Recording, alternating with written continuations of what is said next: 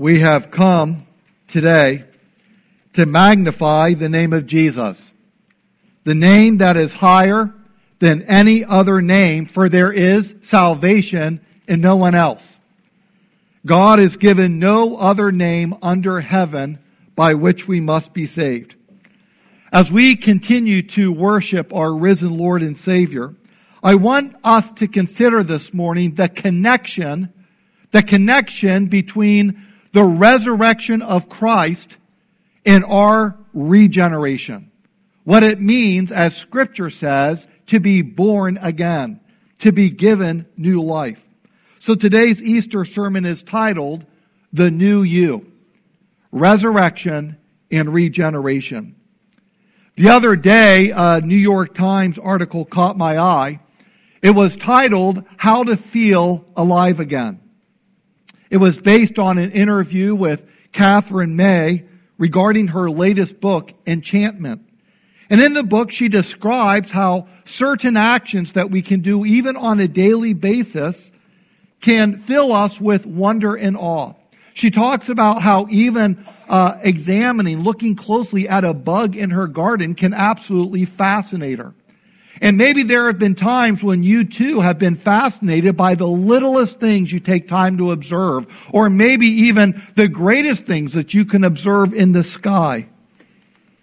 Ms. May describes how these actions can make her feel alive again, and she said the key for you to experience this, is to find what soothes you. It may be going on a walk. It could be visiting an art museum. It could be watching the shifting clouds. It could be going to a place of worship. It could be staring at the moon. Now, some of these suggestions on an everyday practical basis aren't bad at all if you see them in the right context. But as I read through this interview based on this book, it occurred to me that our greatest need is not to feel alive again, but whether we realize it or not, our greatest need is to be truly alive for the first time, to be spiritually reborn, to become alive in Christ. According to Jesus himself, the new birth is a must. And I want to convince you of that this morning. What the Bible calls the new birth, or being born again, or being born from above, is an absolute necessity for us. In John 3, Jesus said to one of the most religious leaders of his day, one that would have been highly respected across the land for his knowledge of the Bible and his moral code by which he lived by, Jesus said to him, "You must be born again." Jesus said, unless one is born again, he cannot enter, he cannot see the kingdom of God. Why must we be born again? Why is it that some of the most moral and religious people we know, even they must be born again? Well, God's Word gives us the reason, and it's a sobering one. The Bible says that we are dead in our trespasses and sins. This is God's diagnosis of our spiritual condition, and it's a dire one. The Bible has a clear and devastating message about the state of our souls. My intent in saying this is not to spoil your Easter celebration. It is not to rain on your resurrection parade. The reason that Scripture emphasizes our dreadful state is so that we might know what we need and then shout for joy when God gives it to us. So stick with me. 2 times in Ephesians 2, we are told that we are dead in our trespasses and sins. Now, Paul uses the past tense there because he is describing people who have come to know Jesus as their Savior. They have believed in Him for their salvation. But in describing their former condition, this is what Paul the Apostle has to say. He says, "And you were dead in the trespasses and sins in which you once walked, following the course of this world, following the prince of the power of the air, the spirit that is now at work in the sons of disobedience, among whom we all once lived in the passions of our flesh, carrying out the desires of the body and the mind, and were by nature children of wrath like the rest of mankind. I want you to ponder those words for a moment. Paul is not talking about being spiritually or physically dead. He's not talking about even being morally lifeless. We're not dead in the sense that we cannot do certain things and that we cannot sin, because we can. And in fact, we do all the time. We are quite active in that regard according to this very passage. This very passage that says we're dead in our trespasses and sins just shows us just how much alive we are to sin and how active we are in sin. Paul says here that we are walking in disobedience. We're following the ways of the world, even of the devil.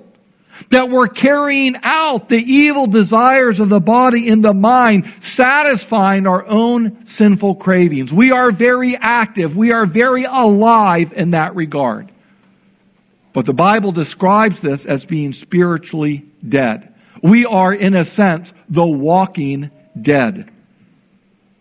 God in Holy Scripture gives us multiple reasons why we must be born again.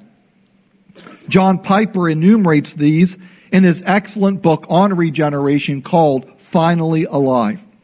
I'm going to give you these reasons in rapid-fire succession for the sake of time, with the scripture reference next to it, so that you know this is not Pastor Matt's opinion. This is truth straight from Scripture. Why must we be born again? Because apart from the new birth, number one, or A, we are dead in our trespasses and sins. We just reviewed this from Ephesians 2. That is to say that we are unresponsive, just like a dead person would be. We are unresponsive to God and to Christ and His Word. Secondly, apart from the new birth, we are by nature children of wrath. Our problem is not just the things that we do. Our problem is what we are, our very selves by nature. A guy at the gym told me the other day, my biggest problem is me. And I told him, that's true of all of us. It's true of all of us. Piper points out the significance of the phrase children of wrath, saying, quote, the wrath of God belongs to us the way a parent belongs to a child. Our nature is so rebellious and so selfish and so callous to the majesty of God that His holy anger is a natural and right response to us. End quote. Thirdly, apart from the new birth, we love darkness and hate the light.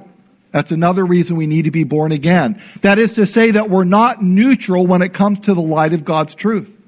The Bible says that we naturally resist it when God's truth approaches us.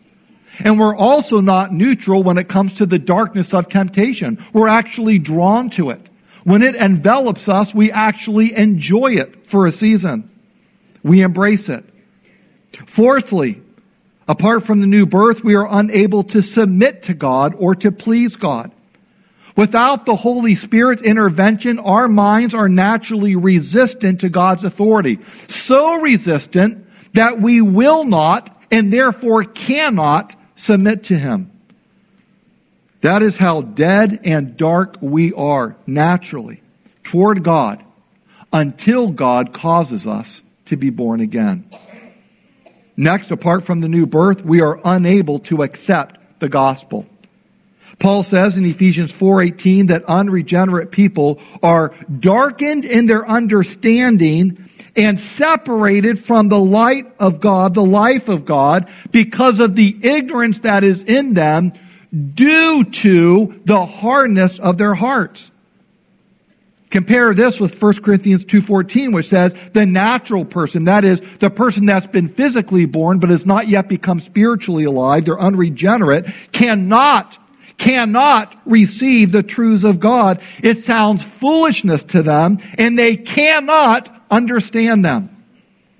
The mind of this person justifies the rebellion in their heart by regarding God's truth as foolish. That is to say, our natural preference for sin is so strong that we cannot see the truth of God for what it is. It's like a natural defensive mechanism. I love my sin so much that I cannot allow God's word to be true. Let it convict and change me. And we're not even aware of this. That happens automatically within us. So depraved are our natures. It's a real inability, but it is not a coerced inability. It's a real bondage, but it's not a bondage that is forced upon us. It's a slavery that we ourselves put into because we are so naturally opposed to God. The unregenerate person cannot receive God's truth because he will not. Apart from the new birth, we're unable to come to Christ or embrace him as Lord. 1 Corinthians 12:3, no one can say Jesus is Lord except by the Holy Spirit. Mean it or say it and mean it, that is, right? I mean, an actor on a stage, a hypocrite sitting in church can say Jesus is Lord. They do it all the time. But they can't say it and mean it because apart from the Holy Spirit, apart from the miracle of the new birth, a spiritually dead person cannot celebrate the lordship of Jesus Christ over his life unless he has been born again by the Spirit of God. Apart from the new birth, we're also slaves to sin. Apart from the new birth, we are also slaves to Satan. John Piper points out, quote, this is one of the most terrible things about spiritual deadness. Our deadness is not unresponsive to the devil. It is perfectly in tune with the devil. The unregenerate may scoff at the very idea of a devil, and of course nothing is more in line with the father of lies than the denial that he exists. End quote. And apart from the new birth, no good thing dwells in us. Romans 7:18. You say, now wait a second. I know a lot of non-Christians that do a lot of good things. And that's true in a humanitarian sense. But friends, our minds, our bodies, our souls have been created by God to bring him glory. And when we use God's gifts, which is everything in this world that he has made, which is everything in the world, everything in the universe, when we use these gifts without relying on God's grace to do good things for his glory, then we are prostituting God's creation, using these things to magnify ourselves and make us look good instead of showing off the worth of God. That's quite a list, isn't it? Boy, that's put a real damper on my Easter celebration. But remember what I said at first. God shows us what we truly need so that we can shout for joy when God gives it to us. And so I've laid before you briefly, but hopefully compellingly, the case of Scripture regarding our natural condition. But listen, we must understand why we must be born again. Self-improvement won't work. Dead people cannot improve themselves. Dead people need one thing before anything else can happen, and that is they must become alive. They must become spiritually alive. They must become born again, born from above. And this is where the good news comes in. This is where God himself enters the picture. A moment ago, I mentioned that in Ephesians 2, we are told 2 times that we're dead in our trespasses and sins. But we only looked at the first instance in verse 1. The second statement appears in verses 4 and 5. But God, being rich in mercy, because of the great love with which he loved us, even when we were dead in our trespasses, made us alive together with Christ. By grace you have been saved. So what I love about verses 4 and 5, thank God that it begins the way it does, but God. Because here we see not only the diagnosis of our condition, but the remedy. The diagnosis is we're dead in sin. But the remedy is life in Christ. And God gives us that remedy. Scripture shows the connection between Jesus' resurrection and our regeneration, our new birth. You might have picked up on this in the passage that Pastor Mike read just moments ago from 1 Peter 1, verse 3. Blessed be the God and Father of our Lord Jesus Christ. According to His great mercy, He has caused us to be born again to a living hope through the resurrection of Jesus Christ from the dead. You see the connection in that verse between Jesus' resurrection and our regeneration, the new birth?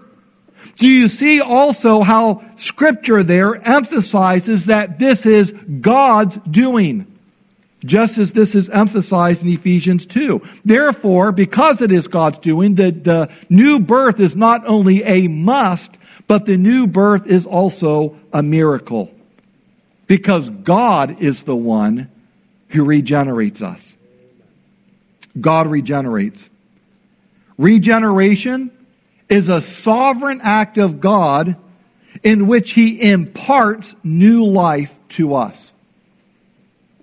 It's a sovereign act of God, a miraculous act of God, by which God Himself imparts new life to us. Just as we did not choose to be physically born and to become alive, even so we did not choose to be spiritually born and to become alive. It is God's doing, not ours. Now that might raise a couple of questions which are natural, so stick with me because I'm going to answer them. The question is, how did God make this happen? Peter points out that the miracle of regeneration involves 3 miraculous works by God. It was all in the passage that Pastor Mike read to you moments ago. I'm just going to hit a couple of, or 3 couplets or portions of this text for you to consider. 3 works of God. Number 1, God ransomed us by the blood of Jesus. How did God make us born again? How did God regenerate us? Number 1, He ransomed us by the blood of Jesus. We focused on this just a couple of days ago at our Good Friday service. And Peter emphasizes this in verses 18 and 19 of chapter 1. He says, "For you know that God paid a ransom to save you from the empty life that you inherited from your ancestors. And it was not paid with mere gold or silver, which lose their value. It was the precious blood of Christ, the sinless, spotless Lamb of God." You might recall in the Gospel of Matthew, in the Gospel of Mark, Jesus said, He declared, "I came not to be served, but to serve, and to give my life as a ransom for many." Elsewhere, Jesus says, "Nobody takes my life from me. I lay it down of my own accord. I have the power to lay it down. I have the power to raise it up. This charge I have received from my Father." The blood of Christ, as we sang about this morning, is infinitely valuable. Therefore, it can never lose its ransoming power. The life that the blood of Christ obtains lasts forever. So how did God cause us to be born again? Well, He ransomed us by the blood of Jesus. Secondly, God raised Jesus from the dead. Peter talks about this in verses 3 to 5. We just reread verse 3, but I want you to listen to verse 3 again, this time with verses 4 and 5 added in. I'll read it this time from the New International Version. "Praise be to the God and Father of our Lord Jesus Christ.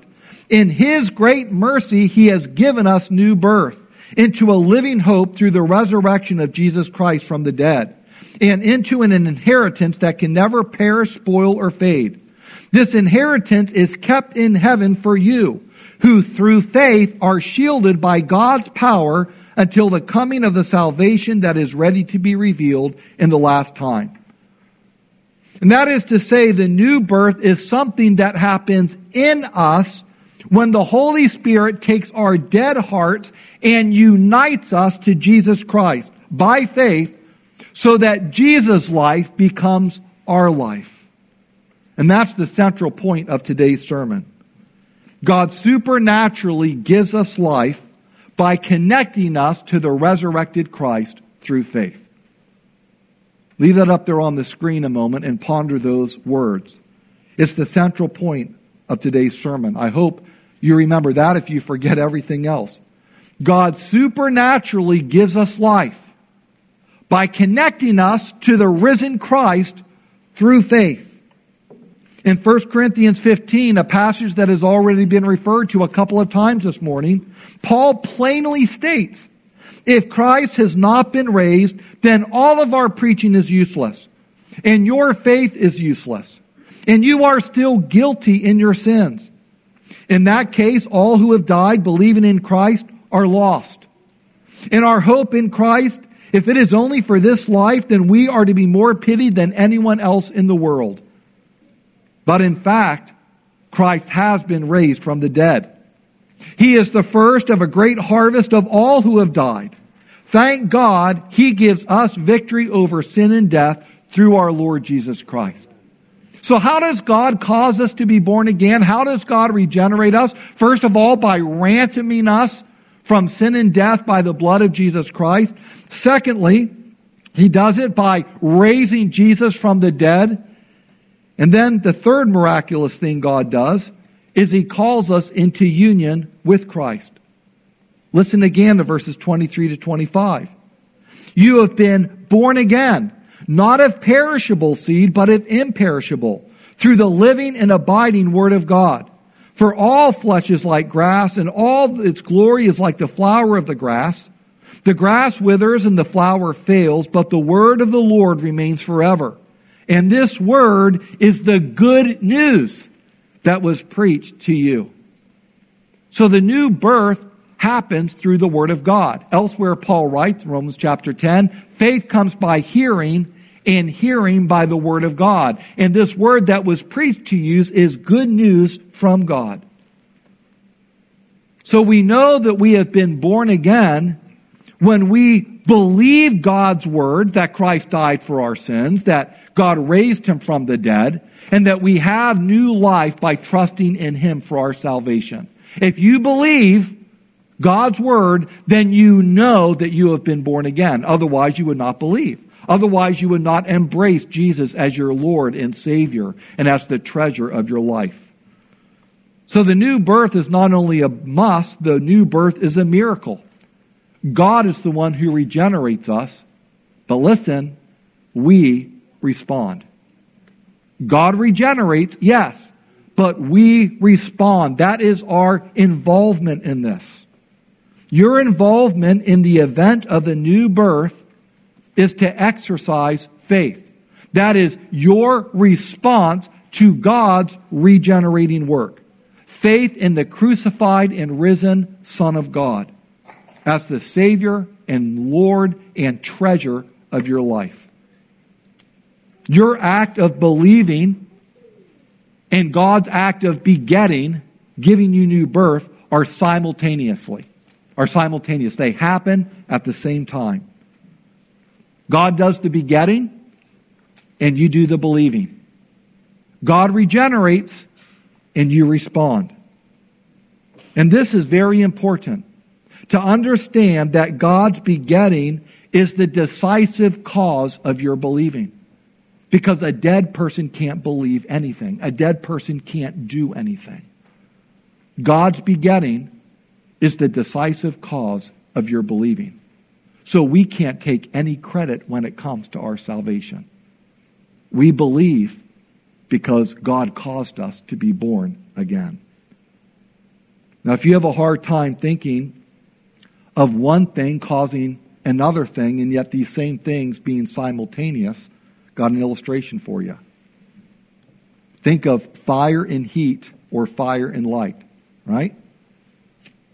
The moment you have fire, you have light. The moment you have fire, you have heat. But we don't say that the light causes the fire. We don't say that the heat causes the fire. We know that the fire produces the light. The fire produces the heat, even though it happens simultaneously. And that's how it works in the new birth. God regenerates, and we respond at that same instant, at that very moment. And in that moment, we become spiritually alive. God supernaturally gives us life by connecting us to the risen Christ through faith. So what does this mean for us, practically speaking? 4 things, 4 takeaways, if you will, from these truths from God's Word. Number 1, it means we must believe in order to be saved. We must believe in order to be saved. The Bible gives a command followed by a promise in Acts 16:31. Believe in the Lord Jesus Christ, and you will be saved. Number 2, it means that left to ourselves, we will never believe. Dead people don't have the capacity to believe. They are incapable of changing their minds, let alone their life. That's why we need the Lord. Thirdly, it means, this is great news, that God, who is rich in mercy and love and grace, is the decisive cause of your faith. God is the decisive cause of your faith. If you believe in God, it's because God beget you. If you responded to the truth of the gospel in faith, it's because God has regenerated you.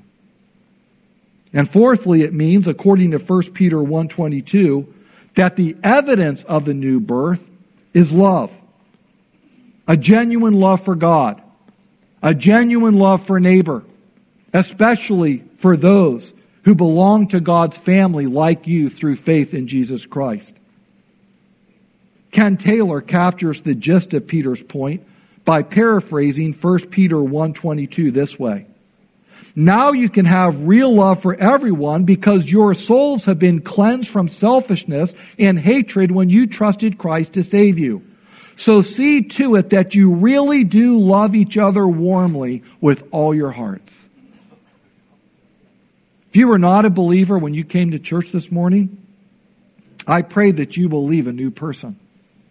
I pray that hearing the good news that was preached to you this morning, not just, the diagnosis of your condition, but God's glorious remedy in Christ. I pray that you will leave a born-again person. I pray that you will leave having found new life in Christ. I pray that you will leave with Jesus now being your Lord and your Savior and your treasure. And therefore I plead with you.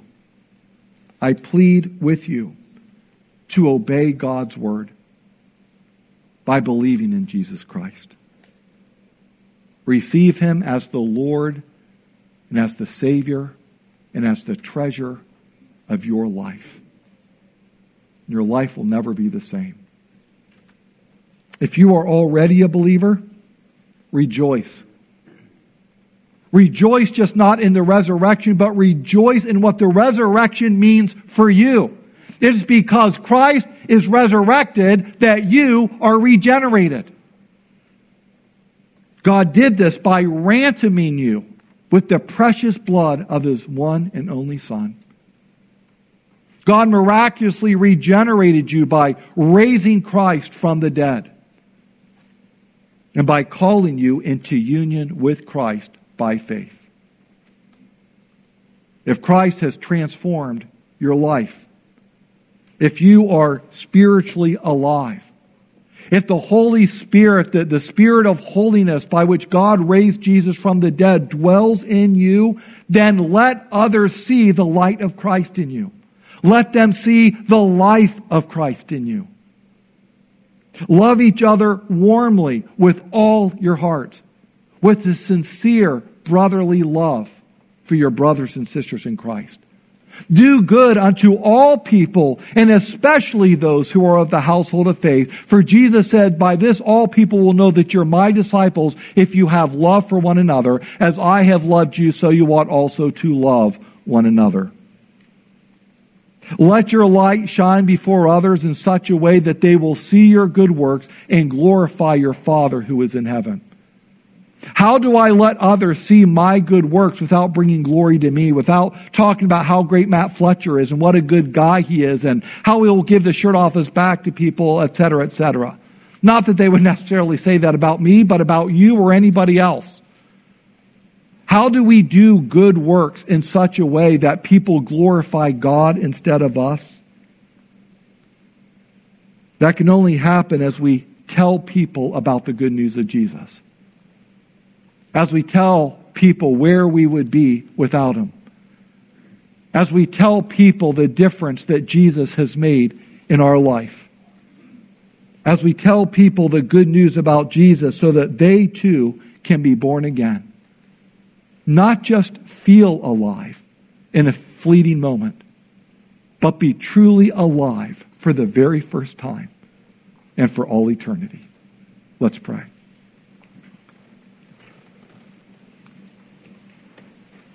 Father, such a short time spent in your word hardly scratches the surface of the great salvation that you have given us in Christ Jesus. I pray that our time in your word this morning would not be the end all, but would become the springboard for further study, for further reading, for further reflection and rejoicing in the great salvation that you have given us through the resurrected Christ. Father God, we thank you that you did not leave us in our sinful, dreadful state, but in your great love and mercy and grace, you rescued us. You ransomed us. You sent your own Son to deliver us from sin and death through his own death and resurrection on our behalf. And that's why we say with Peter, blessed be the God and Father of our Lord Jesus Christ, who has caused us to be born again through a living hope by raising Jesus from the dead through the resurrection of Christ. Father, I pray that as we close out our service in these next couple of moments, that we would sing with fresh appreciation and joy of the new life we have in Christ. And Father, I pray if anyone here has not yet believed in Christ, that today would be the day of their salvation. God, if you regenerate, they will respond. Help them to do so by the power of your Holy Spirit. We pray this, that you might be glorified through Jesus Christ, your Son, in whose name we pray. Amen.